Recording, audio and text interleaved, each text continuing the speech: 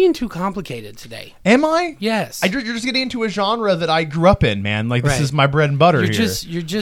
You're being... You're not being clear enough. You're being very incident aggressive. You're not being clear enough, sir.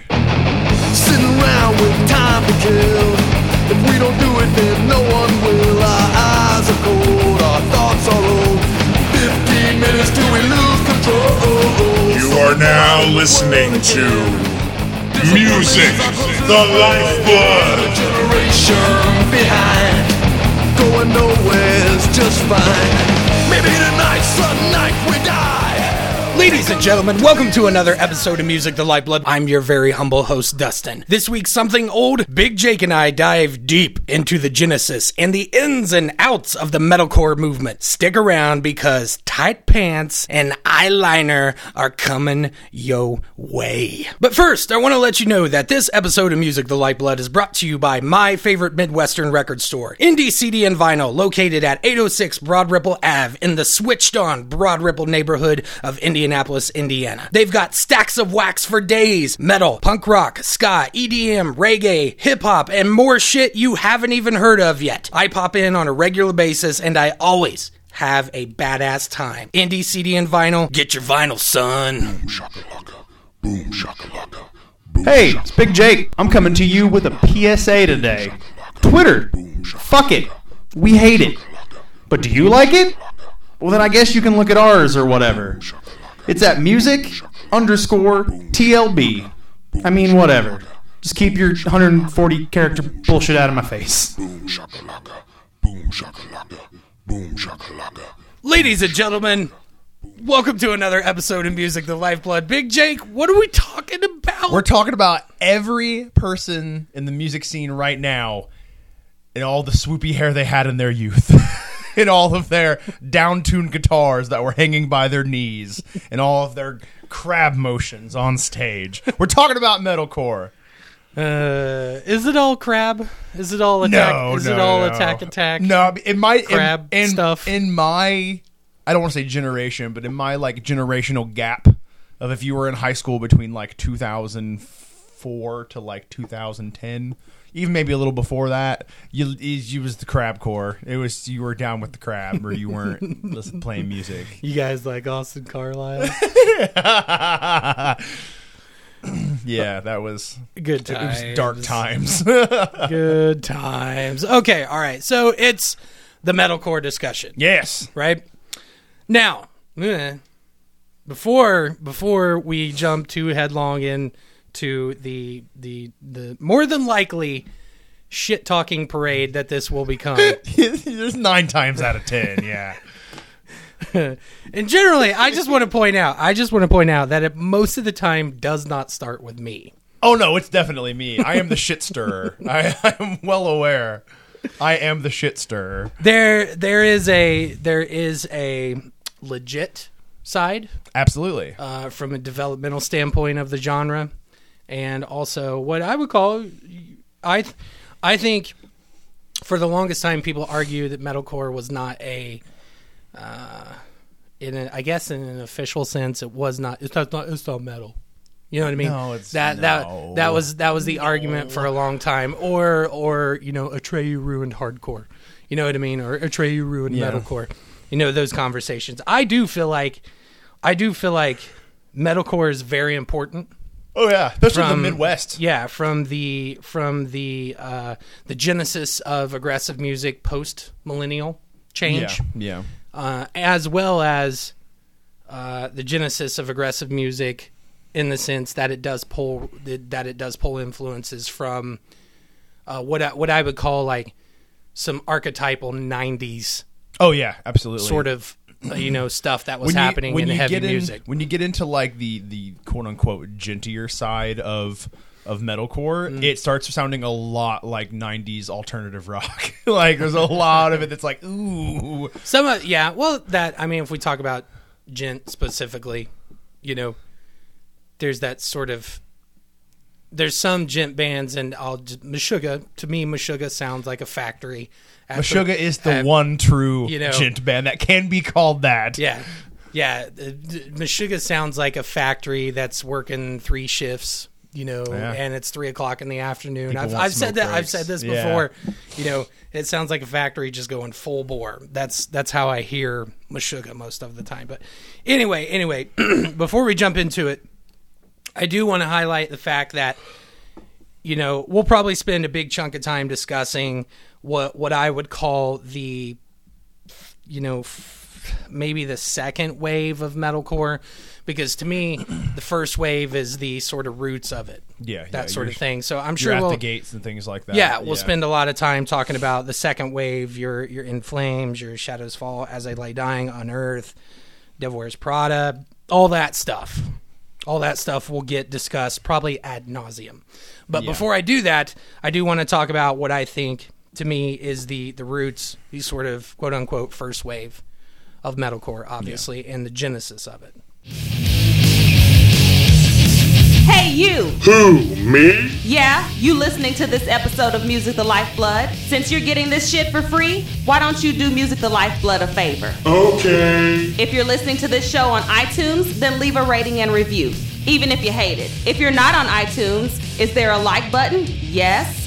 Then hit it. And don't forget to share this episode on whatever bullshit social media platform you're into. All right? All right. Fuck yeah! Music the Lifeblood. I'll put the question to you, Big Jake. Put it on me. What to you? Where does it come from? You know, what are those bands, or what is a band? I mean, most of my friends, and probably including myself, it starts at the Gates was the first one to like really, maybe not be the first one to do it, but the first one to like make it a thing. And it's the fusion of hardcore and metal. And I feel like the reason metalcore gets bogged down so much is because people thought you could just throw the word core on the end of anything and make it a genre. Right. Like it gets there's some stupid wacky shit in there when you dig for people throwing genres together, like Viking core and ninja core and like this stupid shit. And like that's not a thing. Stop it. But What does Viking core sound like? a monomarth with breakdowns. Yeah. That's exactly Okay. what it is. Yeah. It sounds like boats being rowed Yeah. and double bass drums.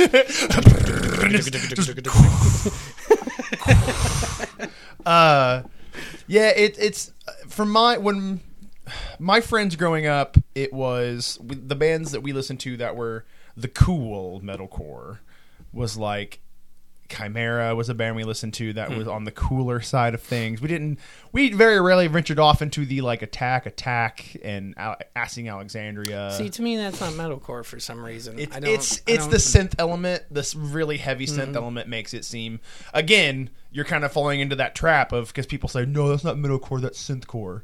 It's like fuck off. It's metalcore. It's a kind of metalcore. It's just metal. That's what See, I would say, so. don't split hairs, man. It's metalcore. That It's is literally implicit in the Music the Lifeblood. You're right. Modus But operendi. This is the conversation though. I'm not going to breeze past that.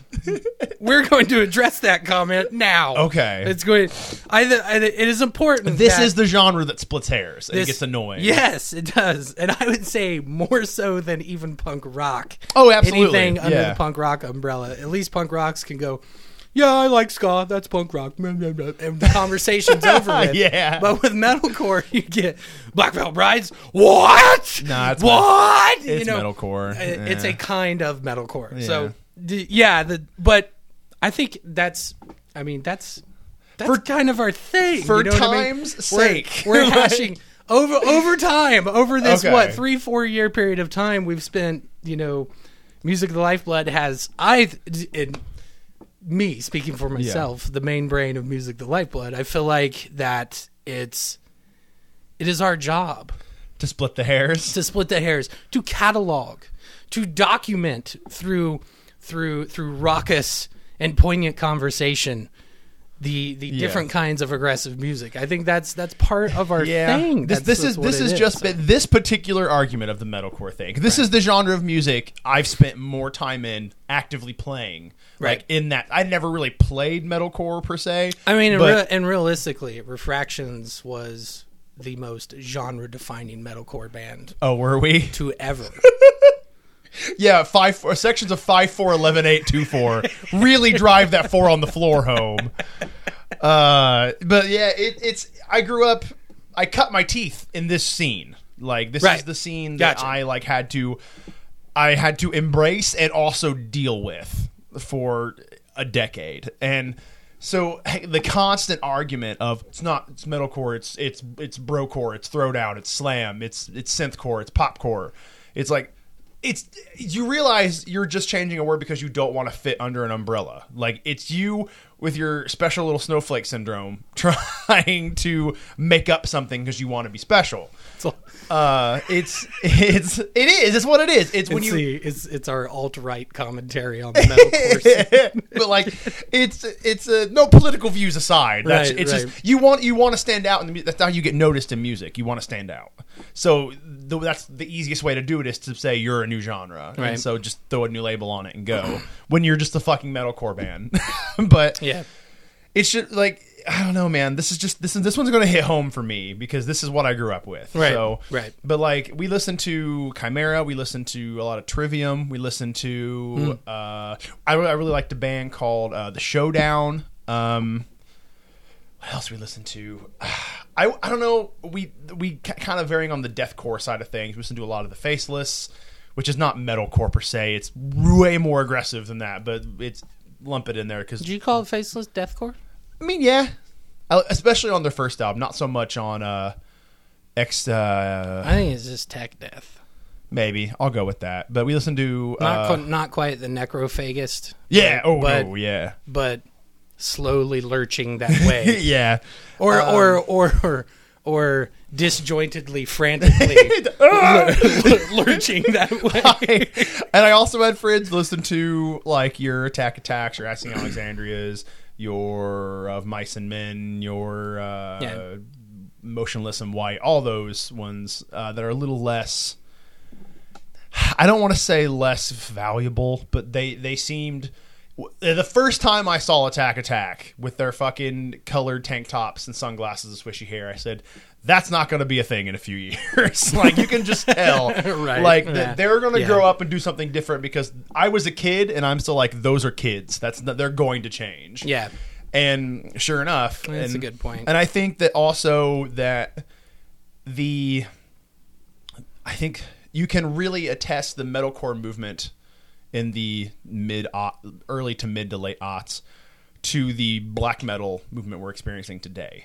Because the mindset I had when I was a wee little lad in like sophomore year of high school was I want to find what is different and aggressive because that's what I was gravitating towards. Right. I want to find something that is not the norm and is different. So metalcore was what was there. Metalcore was what was easily accessible, and it was heavy enough that it turned my parents away, but my friends liked it. So, and that's not the reason why you go after it, but it's like it's the badge of the seal of authenticity is if your friends like it, most of your friends like it, right. And your parents are like, this is garbage. Right. That's so. And then I feel like now those same kids who were hungry for that next step in aggressive metal they left metalcore, and then I feel like we in like the early teens, like a couple years ago, there was this like amoebus orb of that group of people where they weren't sure what they were doing. Right. And we got our shoegaze shit, and we got our slam shit that was really, really heavy.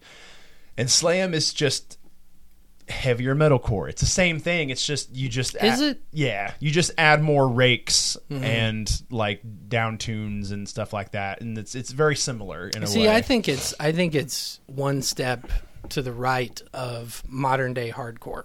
I'll buy that too. Anyway, it's a step in an aggression in a similar line. Yeah. So these kids, or I guess now young adults, that are still hungry for that next step in what is heavy. What's heavier than this? Right. The next step to go to, which is the step I'm also currently in, is black metal and doom metal and stuff, because that takes away the heaviness. Doesn't come from. It comes from the music you've written, but it also comes from the production and how you play it, Sure. and even just the mindset. Like, it's different. It's heavy. It's heavier than what you're used to in a completely different way. Right. So it goes away from that really heavily processed sound of like your Rise Records sound, that triggered bass drum, and everything's perfect to a T. Right. Everything sounds digital to a very, you know, you can hear the fuzz, you can hear the crackle, it's heavy, but it's a different kind of heavy. So I feel like the metalcore movement is imperative to this current black metal uprising that we're experiencing. It's those kids who have gotten older and now want the next heavy thing. Right. So I almost think it's it's interesting. The closest analog I can think of to what you're talking about, yeah, the searching for something more, sort of thing, is that the swing that we had from the late 80s into the early 90s. Yep.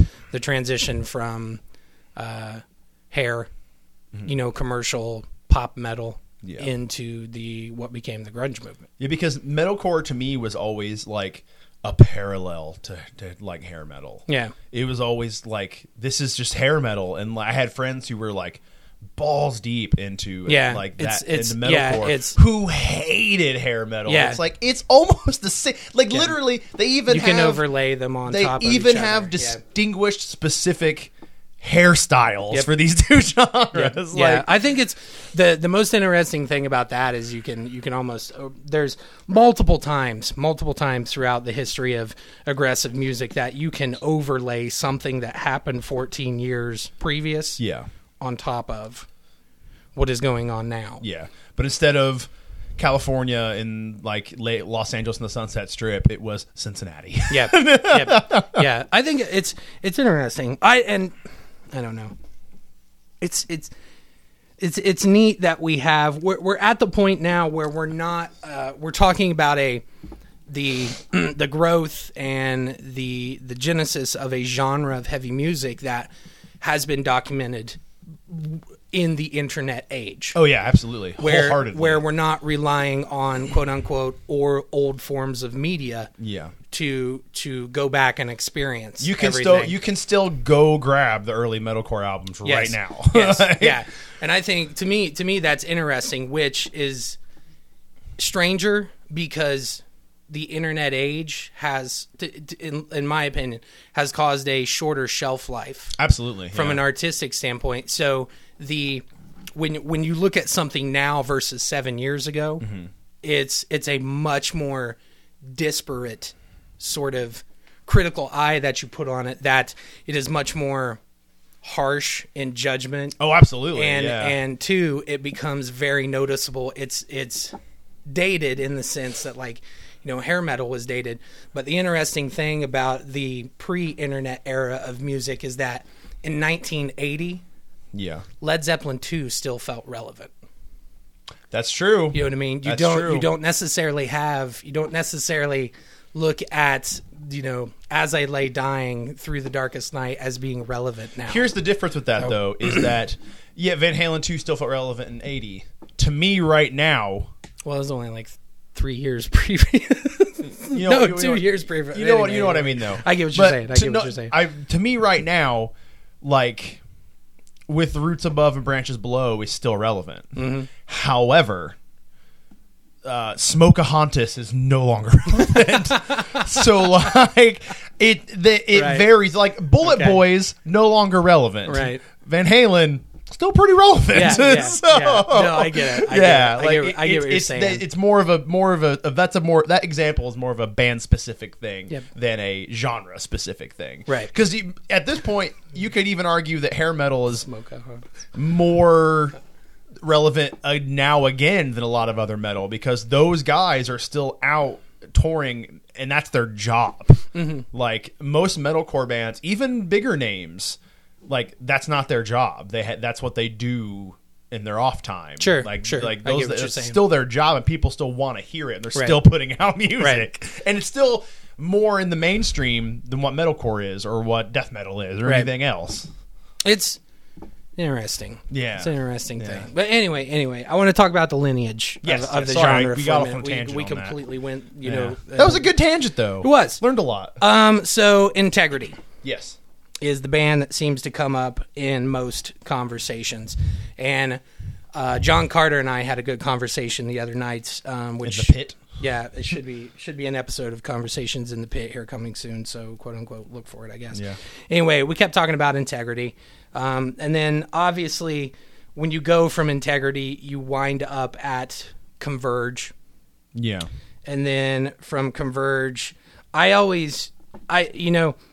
lot of people are always going to talk about Pantera, Sepultura, and Chimera. Yeah. They're all bands too. I just Yeah, noticed that. right, yeah. Anyway, you're going to talk about them as far as the genesis of the metalcore genre, as far as the early mid 90s to late 90s to the early 2000s. Those bands are going to come up. Chimera being the later of the three. But I think, to me, those bands kind of started to flesh out more what the early root work was laid by bands like Biohazard, Converge in the early 90s, and then I would even mention Helmet too there. Yeah. A lot of people don't want to, a lot of people just throw like Helmet, Rage Against the Machine, and I don't know, other bands like that just into, I don't know, it's crossover and let it go. But I do think there's a direct line that you can draw towards metalcore with those bands. There's also like bands you wouldn't expect doing a pseudo metalcore thing in the 90s. Like, it's a weird example, but I distinctly know that there are a couple Dream Theater albums that have breakdowns in them, and those are not metalcore albums. Sure, but it's sure. mid 90s, and they're like already like Dream Theater generally on the forefront of a lot of things, like already kind of moving in that direction. Probably because they're also influenced by bands like Pantera. Well, I think specifically mentioning a band like Dream Theater in this conversation is the same way that Steppenwolf comes up when you talk about just the true to the term heavy metal. When Steppenwolf says something like heavy metal thunder and Born to Be Wild, people go, "Oh, it's the birth of heavy metal." No, it's not. I mean, the words there, but it's not. But not, there is obviously there's some sort of there, contribution there. It is what it is. But I think to me, obviously Pantera is a given. You know what I mean? It's so weird. Sepultura is a given. I never as well. thought about Pantera being a metal band or a metalcore band until you said that, and they absolutely are. It has all. I never thought about that. It has before. every single element that modern day metalcore has. They're in an era that was, I always assumed, before metalcore. Right. So I didn't think about it, but they're not. They're right there at the beginning. I never thought about that. I think it's probably at least from modern day metalcore standard, it's probably the stigma of the 90s.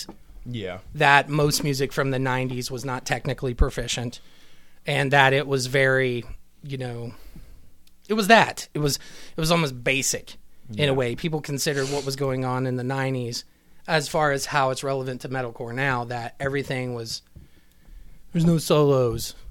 Well, Pantera, yes, there are. Yeah, absolutely. There's a bunch of solos. You know what I mean? Now, and they do breakdowns. Are we going to throw Lamb of God into that metalcore genre then? I put Lamb of God at the threshold of the 2000s. Yeah. That's where I put them. Now we can go back to Burn the Priest, and there's obviously a late 90s starting date there. Yeah. But I put Lamb of God as almost exclusively a millennial band. But that's still not. Quote, unquote, I mean, like genre wise, are they metalcore then, or are they?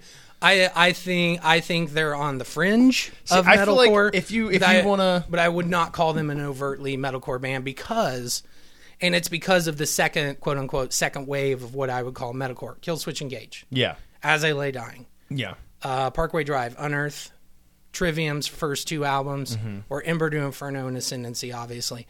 Lamb of God doesn't fit with them because Lamb of God is much, much, much more grindy and groovy than what most of those bands I feel were. like if we're throwing Pantera into the metalcore bunch, though, you got to throw Lamb of God into the metalcore bunch. Well, I think it's a kind of metalcore.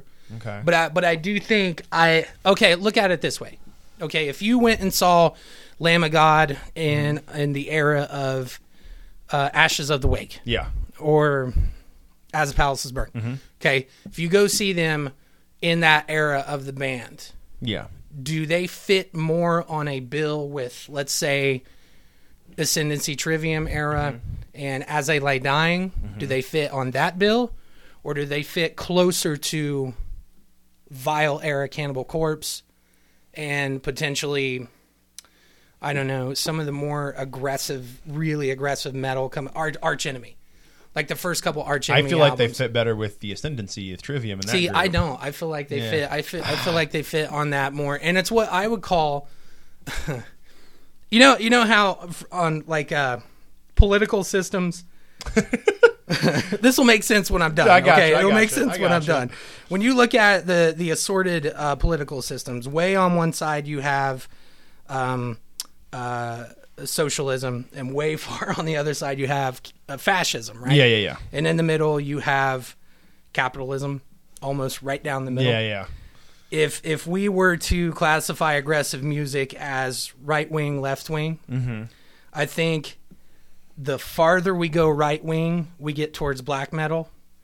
The farther we go left wing, we go towards things like, I mean, I don't even fucking know. Power metal. No, I think like way down at that end we have like Bullet for My Valentine. Okay, yeah. Way No, down you're at right. that, way Yeah, down yeah. at that left end. So I don't think Lamb of God is necessarily in the capitalist position. Yeah. I think they're closer to fascism in that metal sense than they are that other end of stuff. Yeah, so, that's fair. Does it make sense? I That's know. fair. I know it's a weird ass analogy. Yeah, no, that's fair. But That's fair. That's where I put. To me, Lamb of God fits on that other end. It also better, that also so. just may be the age difference between us, because I grew up listening to, like, we did the Chimera thing right when it came out. Right. So I guess I just kind of lump Lamb. Like, we've had this come up on other times in the show where bands get lumped in with other bands solely because of their period in time and not because of the way their music is. Sure, I think that's probably what happened with Lamb of God. I think I don't know. It's hard. You know what I mean? And I don't want to spend the entire conversation splitting hairs from a genre definition standpoint, that sort of thing. But I do think Lamb of God is a kind of metalcore, because you can go not necessarily Cowboys from Hell era Pantera, but you could put maybe Reinventing the Still, Great Southern Trendkill, and Lamb of God and make it work. Yeah, for sure. You know what I mean? Yeah, It's one of those things where It's you a just weird kind one. of shake your head at, where, you know, Dream Theater and Tool sound alike. I mean, Do they? I mean, You they know have what I mean? time signature, weird time signatures. Right, They don't right. sound alike. So I don't know. It's interesting, but from those, you know, from those early bands, that part of the conversation, to me, the most significantly understated band, in my opinion, is Converge. I think You think Converge, so? You think they fall into the metalcore category? Because the genesis of it, I'm used to Jane Doe, and that is Right. not metalcore to me. No, it's not. It's not overtly metalcore. That's just like turn of the millennium, new school hardcore. You know what I mean? That's buy that's that. what it Yeah, is. yeah. That's how you arrive at Code Orange. Okay, You know what yeah, I mean? You get to yeah. Code Orange by going through Converge. You consider Code Orange metalcore? No. Okay, good. Because I was No. like, they're just. I always just considered them I'm saying hardcore. that's Gotcha. I that's see one what of you're that's saying. one I of see the what you're saying, yeah. that's one of the quote unquote by Dustin's definition right wing offshoots. So it's the only way I can think to make No, it I understand. sense. I was trying understand. to I find, like, totally I know understand. everybody listening to it's gonna like, what is he? You know, I totally understand. he's a yeah. Trump supporter.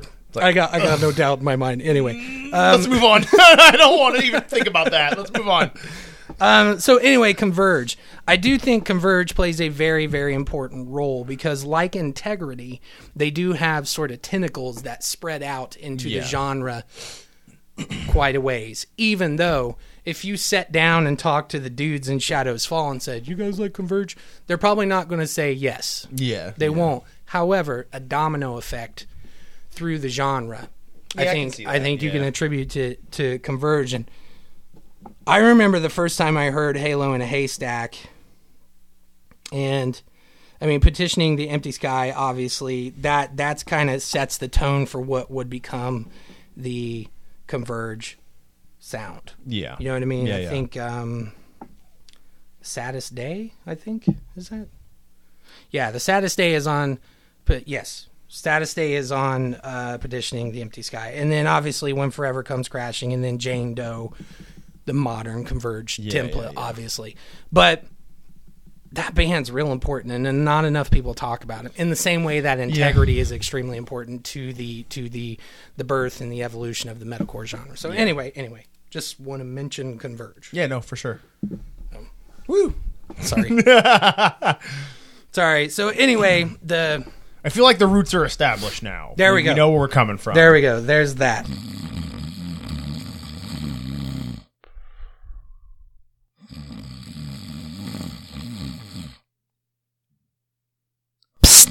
Hey, What? fucko. Yeah, you. Who are you? Do you listen to Music the Lifeblood on SoundCloud? Because you should. Because I might be touching myself right now. Gross. And you should also like, comment, and subscribe. What are you doing? Don't come in! Who is the metalcore band for you in the second wave? Because that's the one that kind of hit the forefront. The big one? So who's your metal? Not necessarily the most popular. Who's your metalcore band? Like the one that really sticks out. See, this is not a genre that I am naturally drawn to. Really? And I think my Age difference, man. You know, it's funny. We were talking about off mic your temperamental proclivities versus your environmental stimulants. Yeah. Cause not mine specific. Right. Cause your personality to develop in a way. In my musical personality, I gravitate towards Zayo. Yeah. And even then, I think, again, Zayo's on the right end of the spectrum when it comes to metalcore. So I think, to me, Zayo's the band that doesn't get mentioned enough. Yeah. However, I do think probably the overarching genre-defining band is probably Killswitch Engage. Yeah, I will say they're definitely the one that people most likely will know when you adjust this microphone. When you say metal, your mic is the worst. I mean, it is taped together. It is. So anyway, when you say metalcore, the first band for me that comes to mind is Killswitch Engage. Yep. Because just they have that formula down to a T. Yeah. However, for me, the band that always just sealed it home for me every single time. It's just like, oh, it's so good, is Plea for Purging. And those guys don't get a whole lot of credit. Yeah, but they don't. They followed a very similar blueprint to Killswitch Engage, except more technical. Sure. And I loved it. Sure. Those guys are a good band. They were a phenomenal band, unfortunately. Yeah. I always think of them and Protest a Hero. See, Protest is even though they don't sound alike. Yeah, Protest is way for techier. For some reason, I think of them at the same time. Yeah, I get that. It's kind of like how I think of After the Burial and oh crap! Nice. I forgot the other band. That's okay. I'm gonna think of it. I believe you. Everybody, hold on. Okay. There it is. Born of Osiris. No, that makes total sense. I know, but I think of them together. It's like I always think of Collective Soul and Live together. What? Why? Just like I think of Third Eye Blind and Matchbox 20 together. I don't know. It just happens. Those are weird things to mess up. They're like sister bands. Because we also just talked about a band that I always associate with other bands earlier, and I forgot the one I had too. Oh, it's weird how you bookmark them in your head. That's strange. Shit. Within the Ruins. I always associate them with what are you doing, man? We're doing stuff. What are you doing here? We're gonna limit this mic. Are we? Oh, it's gonna be up above my head? Why is it up above my head like that? Now you gotta say I gotta look up. I don't like this. I have to look above you now. I don't like this. This feels weird. We'll have to cut this out. No way. There's no visual. It doesn't make a whole lot of sense. It looks so good though. Okay. All right. Look at it. There we go. I'll look at Vinny over here and keep talking. You gotta say, that's the way I like it. Baby, I don't want to live forever. Yeah, I don't. This feels weird. I can't do this, man. Motorhead. Why did we? This is a little. Just a little. Just a little. There we go. I can deal with that. I can deal with that. We always have mic problems with you. I can literally, like, you know how when something's real close to you and you see two of them? Right. The one that I can see through, I have to look at you through. Like, the mic is here and I can see your face through it. It looks good. I'll lean this way. There we go. Does this help? I mean, sure. Just fucking do the thing. Let's talk about the metalcore. You know the funny thing about Killswitch Engage What's that? is that I always forget that Adam D was the drummer for a minute. For a long time, yeah. For a couple years, I think. Yeah. The first 2 albums, I think. I don't think Up till Jesse left, I think. I thought it was just the first album.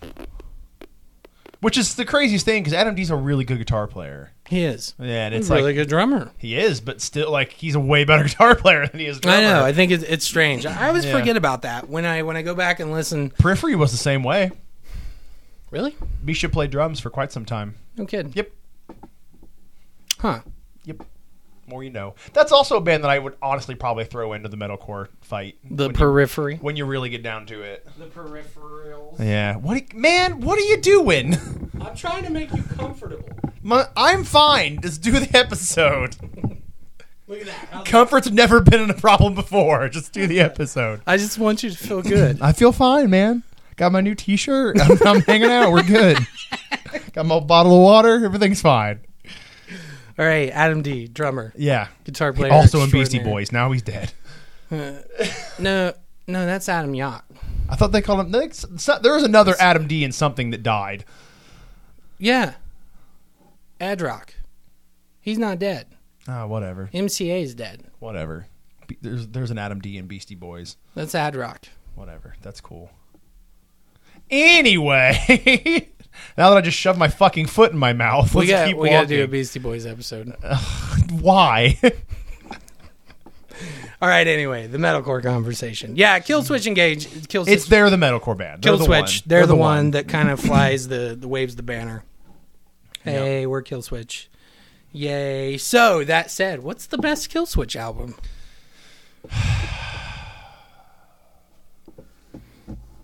That's a tough question because I like the self-titled one that came out. The answer towards is the end of Heartache. So I was gonna say I was gonna say it's probably the end of Heartache, but I personally like the self-titled more, the one with the tiger with the tongue on the front, the purple one.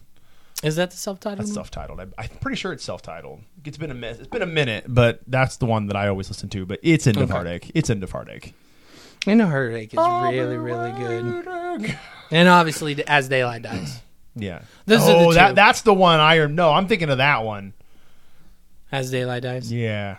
That one's the See, I've only ever had I bought them digitally, really. so I don't ever see the covers. I had much like every other high school kid. You guys like Rose of Sharon? in That's great. the mid-aughts, I had a CD case full of burnt CDs, and I had every Killswitch CD. Oh, right on. Yeah.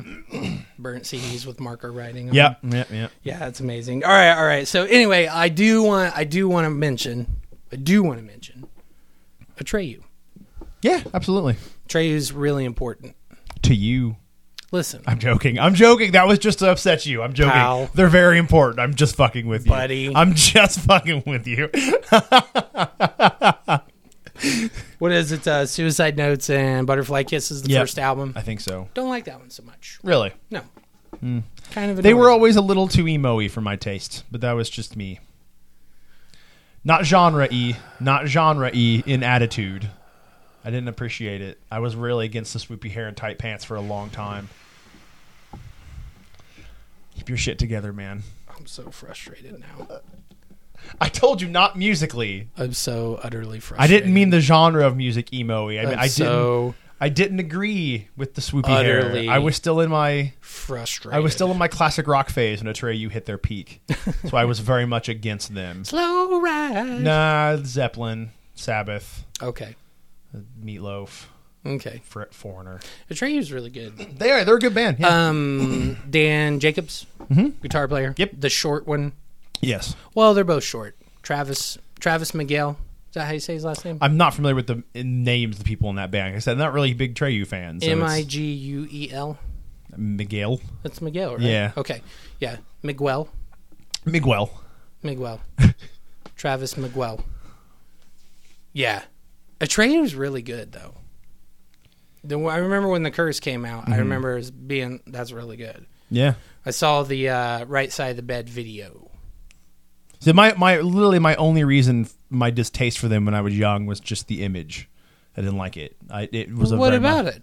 It was the pretty boy thing. I really was not into it when I was young. Like, I'm still really not into it. Like, because you get into it a little bit when you get into when you get deep into the power metal and guys start having button up shirts that are flowy, and I don't like it. Pirate shirts. Yeah. Like No.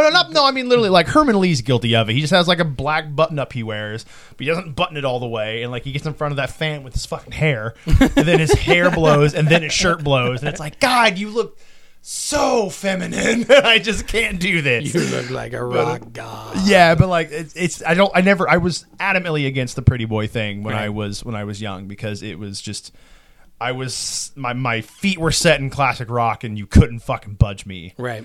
And then I found power metal and was like, oh, fuck that shit. Power metal's the greatest. I think it's who's the band that really pushed the two-singer, clean singer, dirty screamer vocal? I hate that shit. Who are the band? Because it happened a lot with the screamo It did. bands. It really happened a lot with metalcore bands too. Yeah. I think it's Atreyu. Yeah, the only, like, literally, if I go to a show and, because like I said, mid-aughts, I played metalcore shows. That's all we played. If I went to a metalcore show and the band had two vocalists, I immediately walked away. Like, it was an immediate turn. We used to play with a band in Newcastle. It was a bunch of, I say kids, but they were only like 3 years younger than us. And they were called Napat Cyclone. Napat Cyclone. They had 3 vocalists. What, like, what is that, Airborne? That has like 100 vocalists? Who am I thinking of? I have no idea. Maybe, is there a band called Camaro? I mean, there's that band that you made up in your head canon that was like, something the Camaro. Power Smash the Camaro. That's the only one I'm familiar with. But something about a Camaro. But that they had 3 vocalists, and I was just like, oh my God. And I just like walked out. Like, this is why? The only band I've ever liked that had 2 vocalists was 3 Inches of Blood. And I couldn't turn them down. They were too good. Right. So, yeah, that was, I remember. That was so common. It was so freaking common for a long time. That they didn't have 2 vocalists, but the first one to do like the really clean singing choruses and stuff with a screamer as the vocalist was Devil Wears Prada. Was like the first one I remember. The first one I remember anyway. That the people weren't the first, but they always had the 2 vocalists thing. One played guitar too, but like Devil Wears Prada, really? Yeah, that's the first one I remember doing it like regularly. Of course, again, there is a generational gap between you and I. Of like I keep thinking of Under Oath. Yeah, do they have 2 vocalists? Or they just have the split singing? Yeah, thing?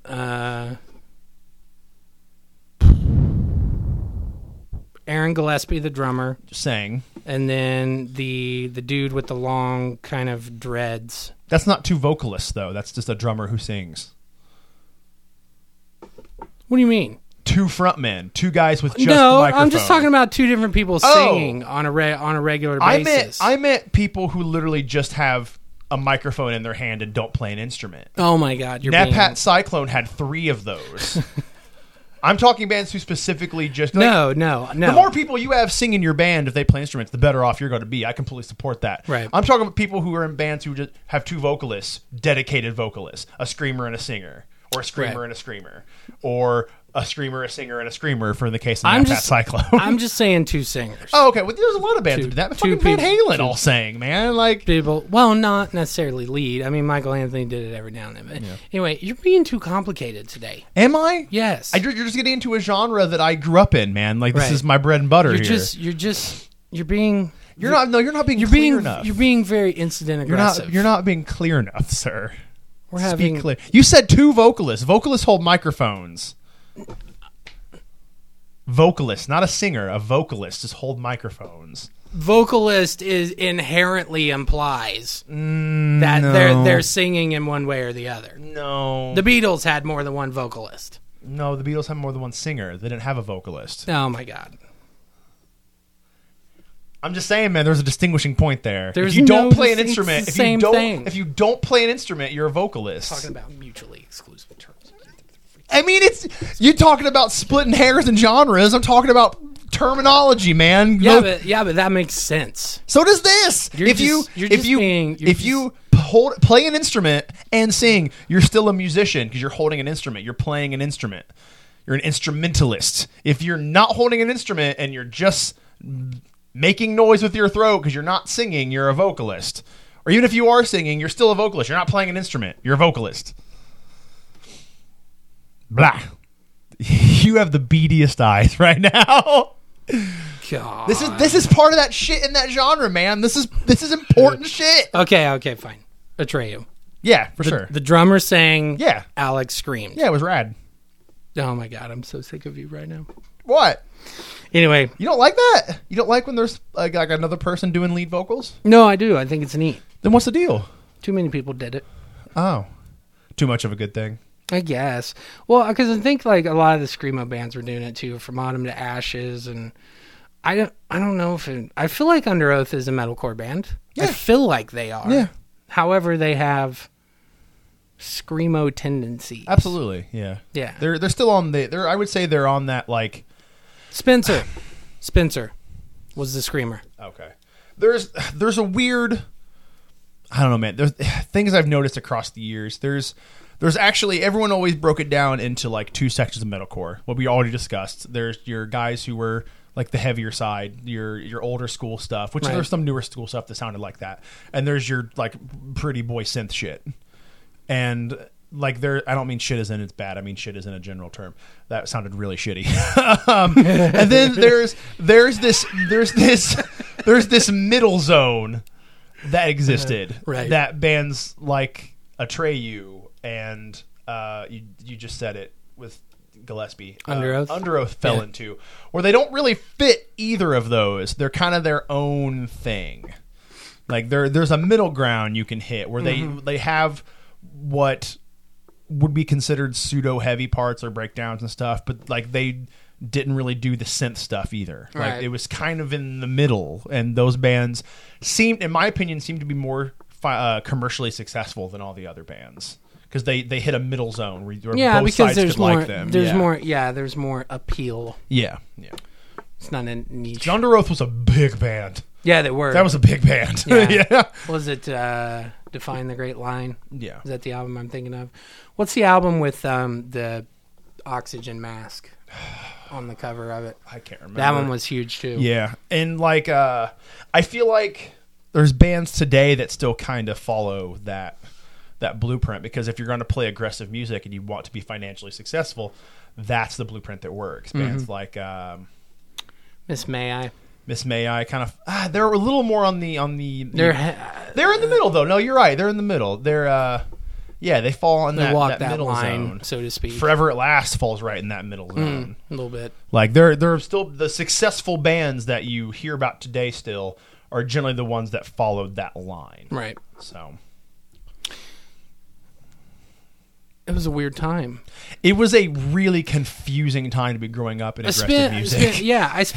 I spent a lot of time feeling like somewhere around like 2008, 2009, metalcore was starting to die. Yeah, and it came back with a vengeance at some did. point. Yeah. Strange. That I guess you call it the third wave. It's just weird because growing up in that the argument we just had about the vocalist singer thing, like I have had that argument with people in my youth in a much more like serious fashion, that somebody was offended that I called them a singer when they were a vocalist. Because for the longest time, if you held a microphone, whether you screamed, sang, or whatever you did, I just called you a singer. You were in the front. You were the singer. You were the front man or lady.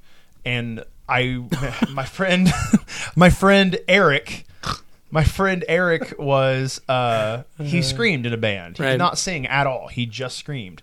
And I called him a singer one day, and he wasn't angry, but he was like, dude, I'm a vocalist. And you can all this stupid nitty-gritty genre bullshit, like weird naming of things like vocalist and singer, all stems back to fucking MySpace.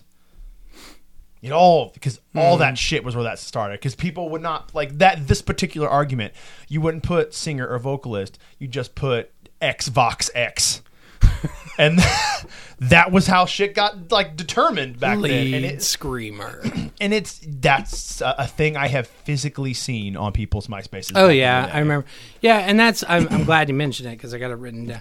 It's the importance of MySpace. It's pushing grotesquely important in that area. pushing the expansion. Yeah. Of the genre. Because I remember far enough back where metalcore wasn't a genre on MySpace, and I remember like being upset about that. Like you had metal and you had hardcore, and there was no metalcore. Right. And I remember it being like a big deal the day they added metalcore to as a genre on your MySpace page, and it like just shit like that, man. Like made that genre the second wave made it what it was. Yeah. Like the same way that like the magazines made the hair metal movement what it was. Sure. If you were in a magazine, you were. There's that always, was it. and that's one of the neatest things about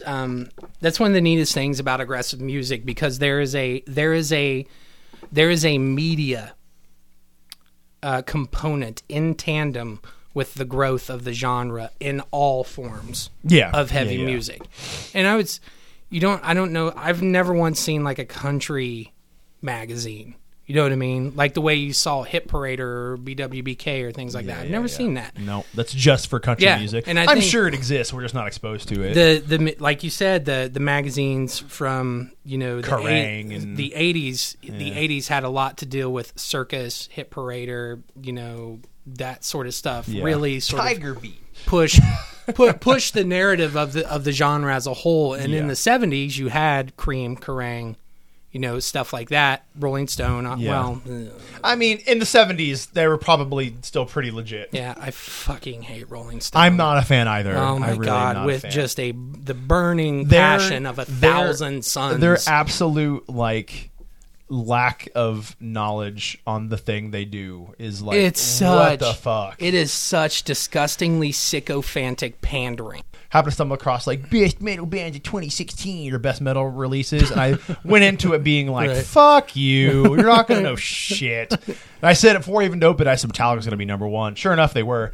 But all the other bands on the list were pretty fucking solid releases. Meshuggah was on the list, Year of the Cobra was on the list, and I was like, oh fuck, these guys actually this is the first year in years this is actually a decent list. Maybe the core of the contributing writing staff has changed drastically, but I don't know. Anyway. Yeah. Anyway, sorry. there is a media component that goes tandem with the expansion. MySpace ruled metalcore. MySpace was absolutely it, which is funny because what is it today? I mean, I'm assuming it's probably, I don't know, man. There's not.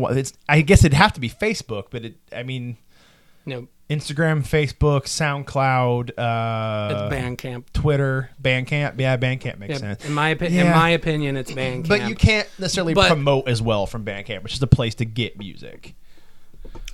Yeah, well, yeah, I think there's with Bandcamp specifically. This should be an episode. Yeah, you're absolutely right. This should be. So let's not go too far into this because we social media, social media effect on things. But anyway, Bandcamp. There is a social networking aspect to Bandcamp. Mm-hmm. It's not nearly as intrinsically woven into the experience of Bandcamp that something like MySpace was. Yeah, you're allowed to comment, and you can have a de facto profile in a way, but it's more about the hunting and the digging aspect of it. Most of the enjoyment and most of the interaction you have with Bandcamp is just directly with Bandcamp. Yeah. Not other people. Yeah. So anyway, that's got to be an episode. There's a lot to go on there. That's a good. Write that down. Yeah. That's a good one. We're putting that in the big book. Anyway, yeah, MySpace absolutely pushed the expansion of growing metalcore. up with this as your forefront aggressive music genre.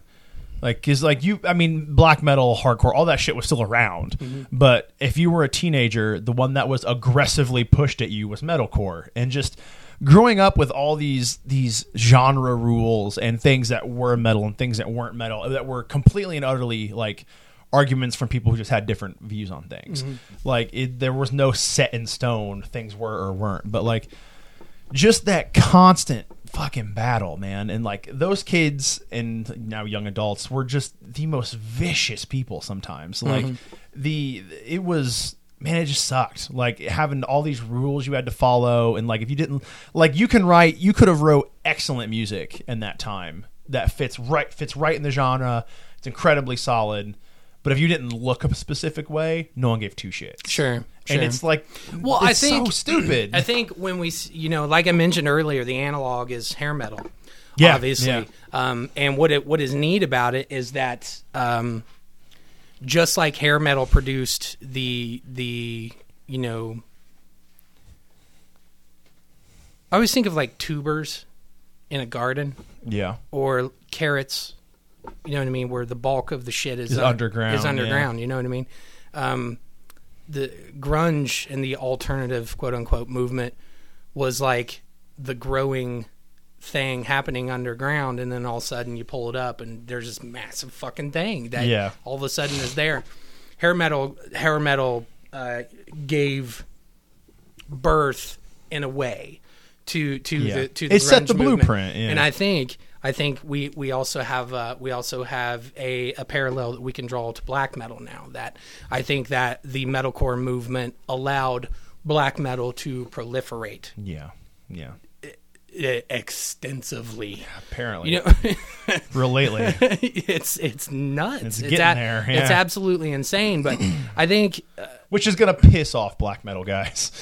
I think it's for every action there's an opposite and equal reaction. You know what I mean? It's just law. I just nature, don't. so. I don't see Varg being happy about Death Heaven being around. Like. Well, I mean, if you want to do the true cult bullshit, that's what I'm saying. Those guys are going to be pissed. I don't know how many. I don't know how many true cult people we have in our. I would imagine we don't. Just because of the fact that we did an 80s Johnny metal Carter. episode, Other than that, right? Johnny Carter. But likes even the then, true cult shit. John's not a true cult guy. He's a fucking hardcore Turbo Jun. Yeah, Turbo Negro guy. You know what I mean? He likes a little bit of everything. It's did I say Turbo Jun? I did. You did. Turbo Jun. You got there. It's fine. You got there. It's fine. Such a hard word to pronounce.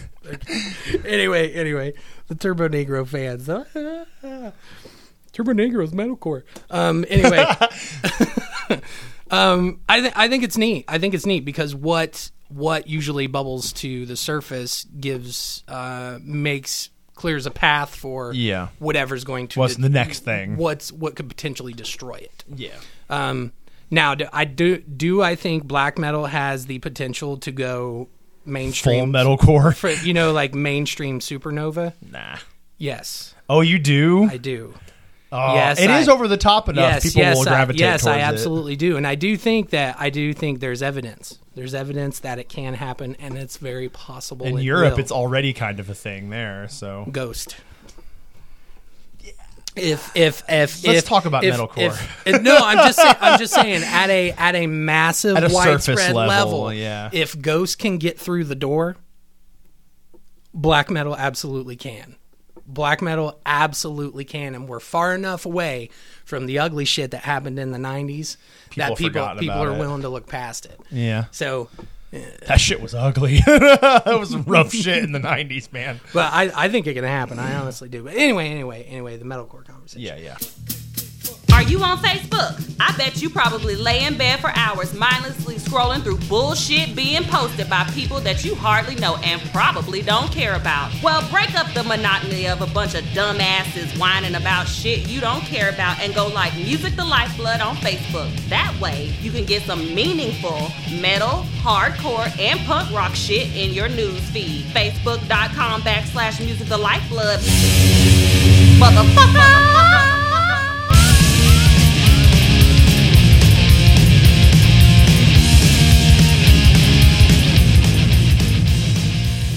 So anyway, short list of bands that I always feel like need to be talked about but never get. Yeah. Himza. Oh shit, I forgot about them. Yes. Himza. For me, it's Himza and Zao. Those are the two bands that people do not talk enough about. I mean, Zao's kind of doing their thing right now. Like they're really coming up again right now. Just put out a new album. Yeah. Which is really good. Yeah, it made a lot of very knowledgeable people's top 10 list this year. So. Yeah, it's super good. Yeah, it's quite super good. duper good. So Zayo, who did I say? Zayo and Himza. And then the only other one was I felt like doesn't come up enough when it should is Norma Jean. Oh shit! I mean, I guess I wouldn't agree to that, but that's probably just because of where we live, because they were from here and they were always here. Aren't they from Nashville? I know they were here all the time, so I just always assumed they were from here because they close played by. Indianapolis all the time. Right. I think not enough people talk. I think what is it? Robots 3, Humans 0. Is that what the song's called? Yeah. I remember hearing that going, and that's one of those instances where Ross Robinson produced that album. Okay. And up to that point, Ross Robinson was more associated with the nu metal movement. And it was one of those times where I felt like, they blurred the lines. Yeah. They successfully blurred the lines between, and it was only from a production standpoint. It's not like Norma Jean were writing songs that didn't sound like the rest of their stuff. Yeah. But they produced it in a way that allowed it to had that industrial tinge. No, well, not nu even metal that. has. To me, Ross Robinson is like a Dollar General version of Steve Albini. Yeah. And I don't know how else to say it, which is funny to see like a band like Norma Jean, who was so steeped in that movement of music, use a guy from some. It's like, I don't know. It's like if you let Bob Rock fucking produce an Iron Maiden album. You know what I mean? It just doesn't make sense. You know what I mean? There was a guy that recorded all of the big metalcore albums, and I'm trying to remember what his name. Joey Sturgis. Oh yeah. Sturgis recorded every big metalcore album, and he's from Indiana. Yeah. So I think that's why I have such. Is it Jason Sukoff? Yeah. How do you say his last name? I think it's Sokoff. I thought. He's the guy in the wheelchair, right? Yes. Yeah, he was. I think he had a lot to do with Trivium. Mm-hmm. I think he worked with a big old chunk of those Roadrunner bands. Dragon Force is on that list. So okay, yeah. There's a handful of really important Terry Date. You know what I mean? And even which is funny because Terry Date was so associated with the Deftones. The Deftones, by the way. Oh, shit. Was so associated with the Deftones for such a long time that it's almost like you get pigeonholed. And when you do work with another band, it either has this amazingly profound effect or it's immediately dismissed. Yeah. I know that I think the reason why I have such concrete set in the stone views on this particular genre is because of where we live and because of where I grew up, because all of these big metalcore bands in the second wave were coming here to record their albums with Joey Sturgis. So I remember seeing and like chatting with the dudes in Devil Wears Prada in Cincinnati like regularly. Like those were just dudes, and they came here to record their album because Joey Sturgis was here. So just like the whole second wave movement it started from Indiana and Ohio. It's very Midwestern. Yeah, and so like it's just it's regionally. Miss May Eyes from Ohio. Yes, I they think. are. Yeah, I've seen their drummer a couple times at a couple Ludlow Falls shows. Like those dudes were just like all those bands were from here. So it's weird that like it's weird. It feels like growing up on the Sunset Strip when you didn't. Like this had not occurred to me, and it's clicking now. We have an aggressive. Oh my God! What? We have? I mean, obviously we have the boom from Orange County, Avenged Sevenfold, Atreyu, 18 Visions. We have that happening. Where's Killswitch from? Atlanta. I can't remember. I thought they were south. I thought they were southern. Okay, we'll have to figure out where Killswitch is from. But this means we have a boom of aggressive music that is not on the coast. The epicenter is not either of the coasts. Yeah, I knew that. Did you never realize that? No, it's just now clicking with me. That's really important to this. Yeah, Chicago, Cincinnati, Indianapolis. That's extremely important to this. It's not, why is this just now clicking? Trivium's from Florida. Okay. Miss May Eyes from Ohio. Shadows Fall. Shadows Fall is from upstate New York, I think. Tidwap's from Ohio. Contortionists from Indianapolis. Their early stuff was very deathcore, metalcore. It Where's was not, As They Lie Dying from? No idea.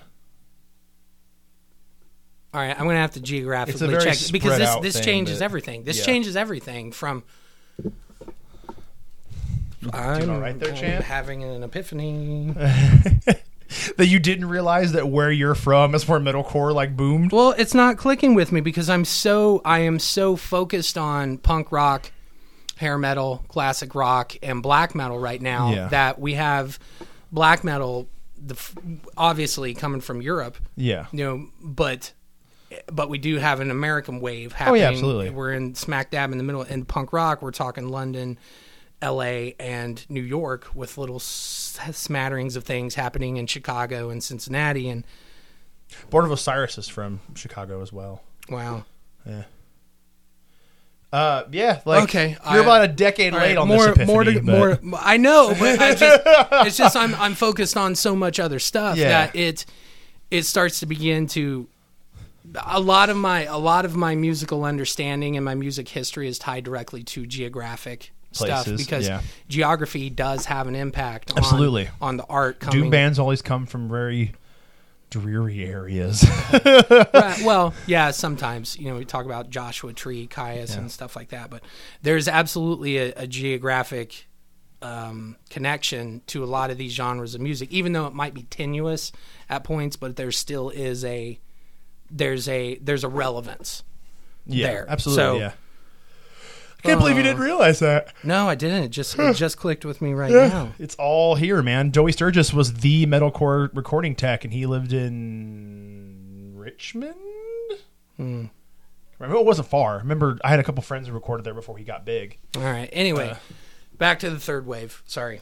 Okay. Sorry. See, you say third wave, and I'm not as familiar with that. What you're referring to as third wave. Well, I think what has boomed, what Recently? really boomed from 2010 on. So Miss May I, Motionless in White, The Word Alive, Okay. and I would even put Black Veil Brides in there. That's fair. Yeah. I do think Black Veil Brides, though they aren't your atypical metalcore band, they do have that element. It fits in there. Yeah. Yeah.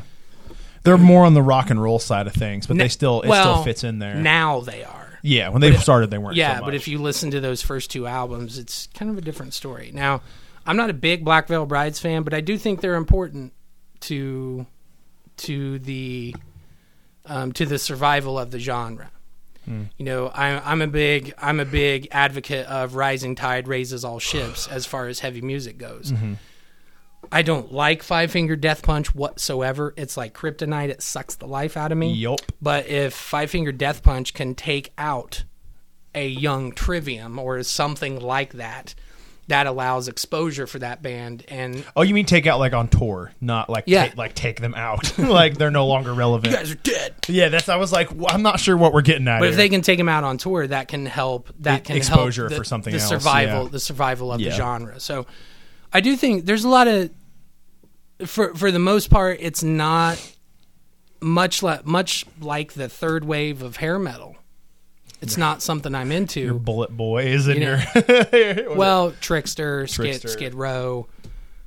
is there a fourth wave of hair metal? I think it's just Steel Panther and the Darkness. I think that's it. I So, wish I liked Steel Panther. I can't stand them. They fucking annoy I the wish shit I out of me. liked them. Yeah, it is what it is. But anyway, the third wave. I Yeah. think it's worth mentioning because I do think there's some cool stuff happening. Yeah, absolutely. Yeah. Motionless in White. Yeah. I think they're a good band. I think they're a good band. I guess in that same breath, though, you get the really bad shit, like do. Falling in Reverse in that third wave too. Yeah, you do. And I guess Asking's probably still in late second wave. I'm gonna go on the record and say that I don't fucking hate that band. I don't like them. I'm not gonna listen to music, but I had their first album when it first came out. It was all right. I'm just Yeah. gonna put that on the record. I mean, they do what they do. Yeah, they do it well. I Yeah. guess it's just not very good. Yeah. Issues is worth mentioning too, No, yeah. and even a mirror. they're second wave. They've been around for a minute. Yeah, I dude. don't feel like. I They've mean, been they around have for been. a They have minute. been around for a minute, but I more associate them with the third wave than I do the second. They're definitely second wave, man. Maybe it's because they're crap. Yeah, they're the worst. It's the worst. I want to throw out the bands that I think need more attention. 'Cause Yeah. you did that too. What do you got? What do you got? First of all, one that got attention but not enough is Chimera. They're incredibly important, and they're kind of forgot about these days. Good name. It's a fucking great name. Good name. The second one is A Plea for Purging. Buy all their albums. They're fucking gold across the board. Their last album was called The Life and Death of a Plea for Purging. And it's way different. It's almost what you would call gent. They put that like swing in it, and it's fucking great. And the last one is the big one, the one that I think gets very little recognition. And I'm not sure they're even still together anymore. But I Am Abomination is a fucking killer band. You don't put After the Burial in. After the Barrel's still doing the thing, man. They're pretty. Yeah, but, I mean, you really like After the I Burial. really do. I also don't know if I would like wholeheartedly throw them into metalcore.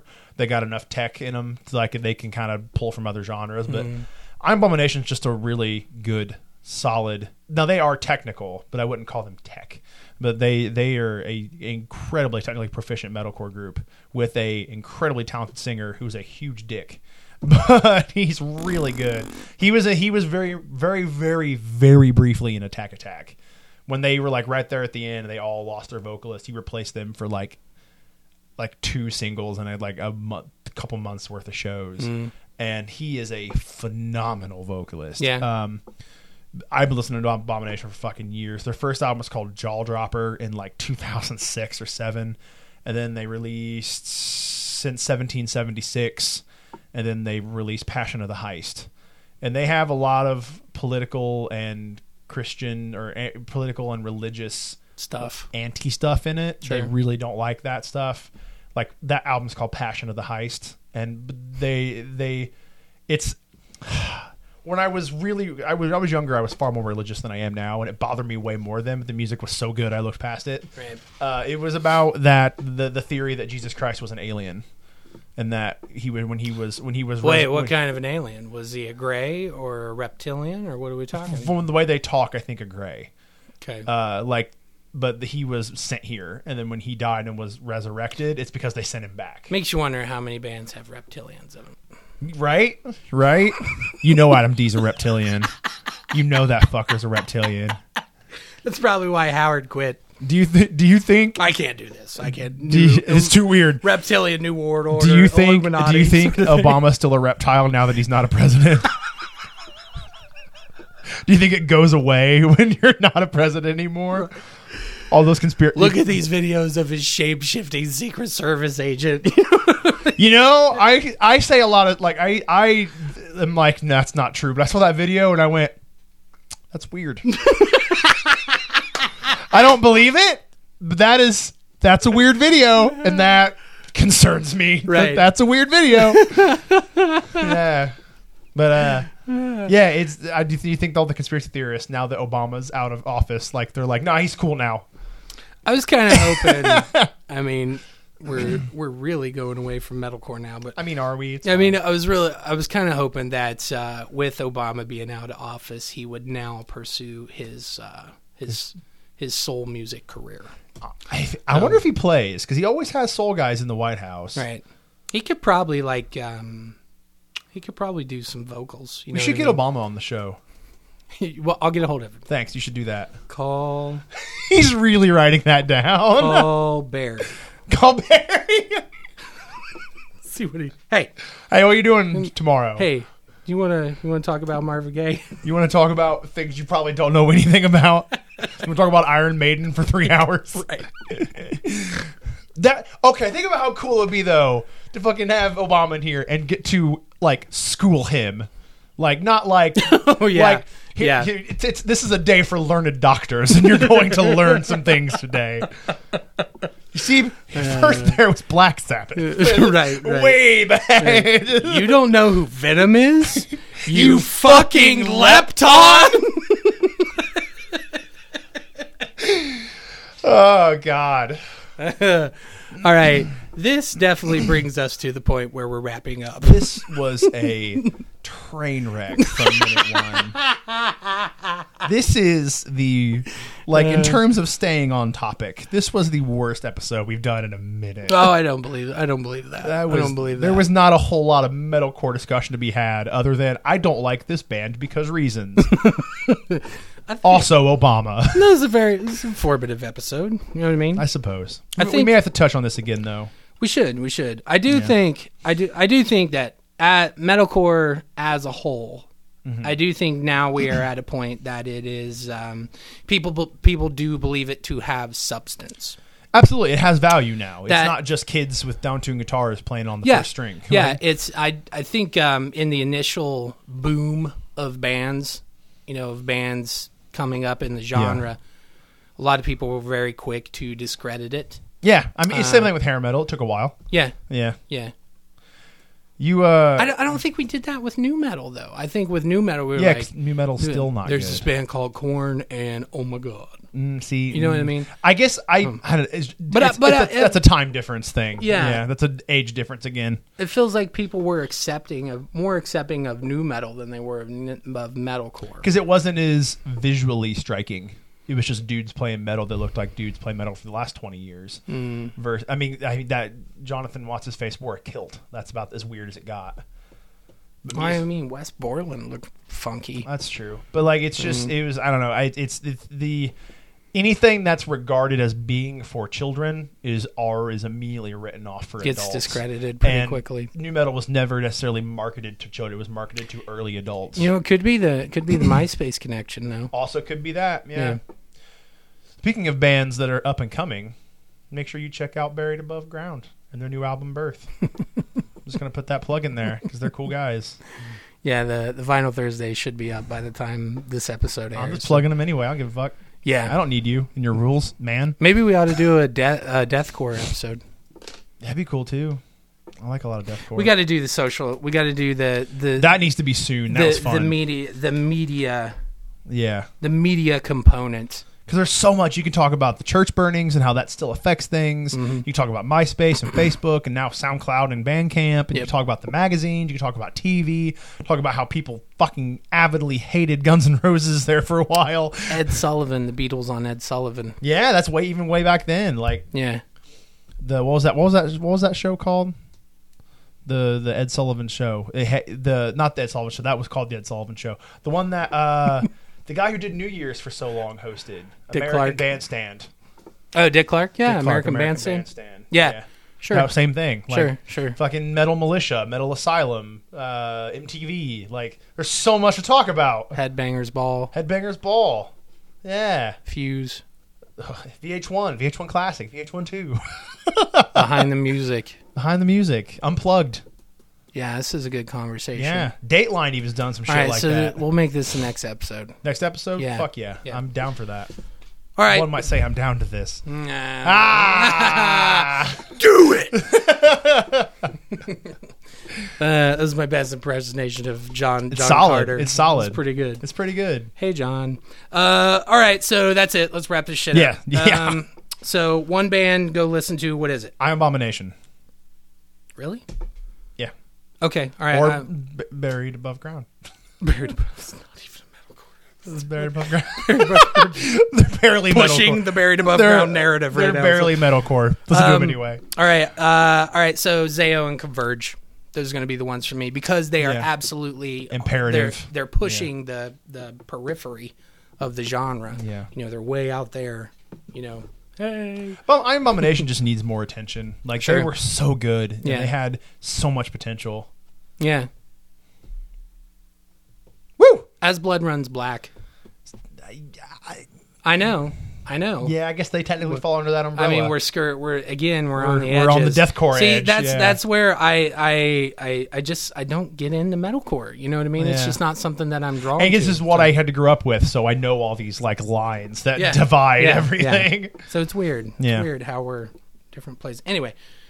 All right. We want to remind everyone that Music the Lifeblood is on Facebook, Instagram, Twitter, Tumblr. Go check that shit out. We hate gonna Twitter. say it, Fuck Twitter. It's the least intuitive of all the social networking sites. But if you want to go there, I mean, you get the same thing as all the other ones. Yeah, 'cause you it's get all the same linked, thing. But we But just anyway. don't do it personally. Feel free to check us out. Obviously, if you're listening to the Music the Lifeblood podcast, you know that SoundCloud, Stitcher, iTunes, you Yep. know you can find us there. And I want to remind everyone to go check out the Music the Lifeblood YouTube channel where you can see Vinyl Thursdays, me talking about whatever And it new is I want to things. talk about. And we've officially launched Conversations from the perv. the third prong of the Music the Lifeblood trident. Yeah. Conversations from the pit. I like the way we're doing that, by the way. I like that the podcast is you and me, and I like that the conversation the pit is you and Johnny. It's a good, well-rounded system, and I We'll have to enjoy get it. you on, though. We'll have to get you on. Okay, from time cool to with time. that. So, all right, anyway, that's another episode of Music the Lifeblood. Rapping, Music the Lifeblood, something old. Something new. What are you listening to? Wasted City is our promised land, and I know we'll be alright. It doesn't really matter if we live or die. What keeps us going is this fire inside, and I know